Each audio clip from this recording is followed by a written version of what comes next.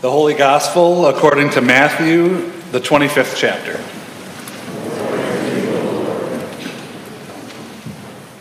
Jesus said to the disciples, "Then the kingdom of heaven will be like this. 10 bridesmaids took their lamps and went to meet the bridegroom. 5 of them were foolish, and 5 were wise. When the foolish took their lamps, they took no oil with them, but the wise took flasks of oil with their lamps. As the bridegroom was delayed, all of them became drowsy and slept. But at midnight there was a shout, 'Look, here is the bridegroom, come out to meet him.' Then all those bridesmaids got up and trimmed their lamps. The foolish said to the wise, 'Give us some of your oil, for our lamps are going out.' But the wise replied, 'No, there will not be enough for you and for us. You would better go to the dealers and buy some for yourselves.' And while they went to buy it, the bridegroom came, and those who were ready went with him into the wedding banquet, and the door was shut. Later, the other bridesmaids came also, saying, 'Lord, Lord, open to us.' But he replied, 'Truly I tell you, I do not know you. Keep awake, therefore, for you know neither the day nor the hour.'" The Gospel of the Lord. Praise to you, O Christ. Grace, mercy, and peace be with you all from God our Creator and the Lord Jesus Christ. Amen.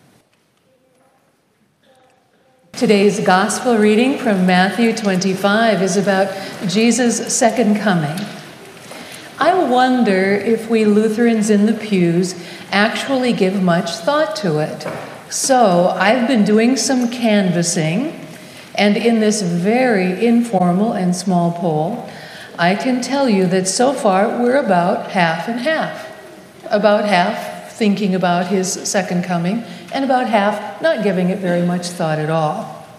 We do know that the early church believed that Jesus would return soon, even in their lifetime. And as years passed, and that did not happen, they were perplexed. Today's parable about the bridesmaids and the oil addresses this situation of waiting and being ready when Jesus' return is delayed. After 2,000 years of waiting, how much do we think about it?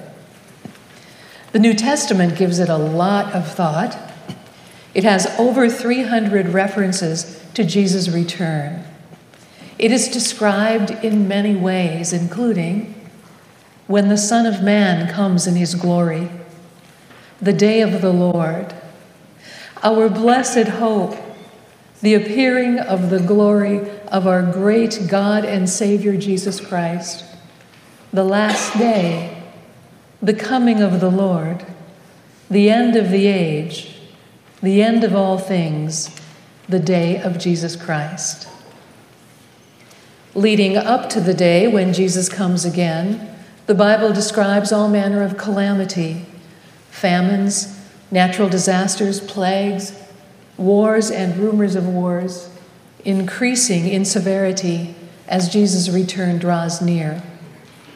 Every generation of Christians since Christ died has looked at the world around them, and some have said clearly, "The Lord is coming back now. I see all the signs." We could reasonably be tempted to make such an observation today. Of course, every generation so far has been wrong. And the Lord said that no one knows the day or the hour, not even Jesus himself. Yet, he could still return at any moment. C.S. Lewis wrote, "The doctrine of the second coming teaches us that we do not and we cannot know when the world drama will end. The curtain may be rung down at any moment, say before you have finished reading this paragraph." Ooh. Or I suppose I could say, before this sermon reaches its amen. So the Bible teaches us, very broad strokes here, that Christ will come again, that things will be increasingly bad before he returns, and that no one knows when that will be.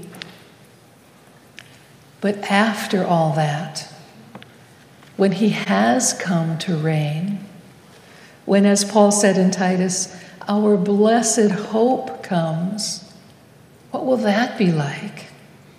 Here are just 3 of many of the descriptions in the Bible. First, the end of evil. 1 John says Jesus came to destroy the devil's work. And in the Revelation, in many places, it says that in the end, Satan is defeated. Imagine an existence with no evil thoughts, words, or deeds. Imagine an existence filled only with God's beauty and goodness and love. Second, Isaiah describes the world redeemed, healed, and at peace. All the groaning creation will be healed, people and animals and the earth itself. Isaiah 65 says, "See, I will create new heavens and a new earth." And a bit later, the wolf and the lamb will feed together, and the lion will eat straw like the ox.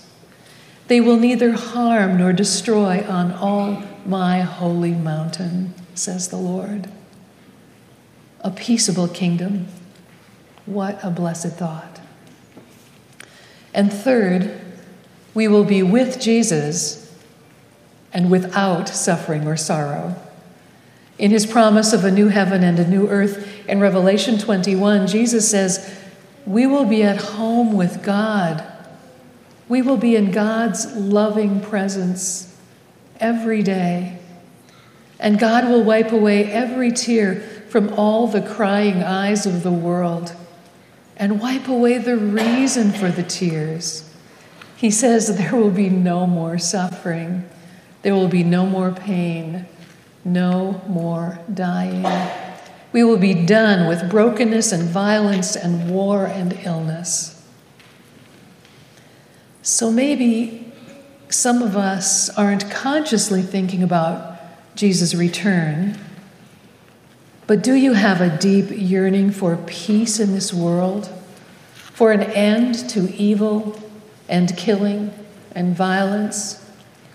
Do you yearn for the earth itself and all of its creatures to be healthy and whole?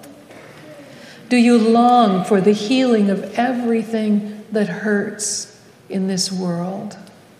I am yearning for all of those things. Are you too?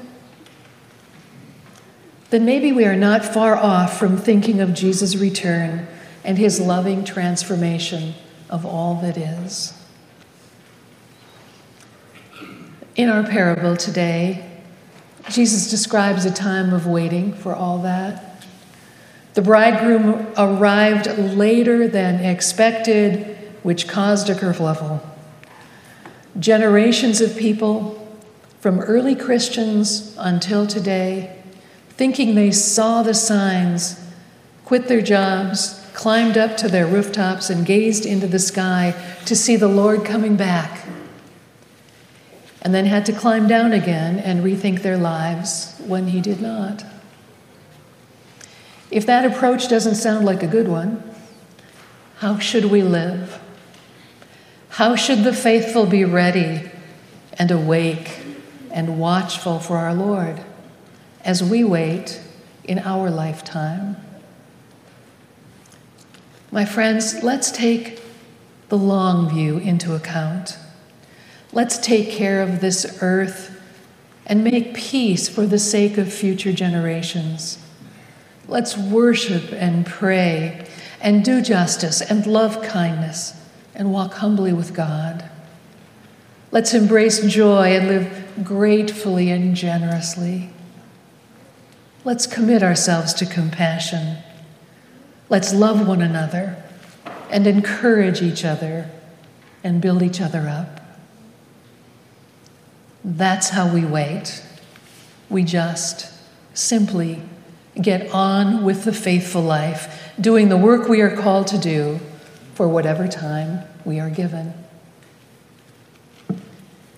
I'll close with the words of a hymn from 1921 by French Oliver about a farmer waiting for Jesus and getting on with his work.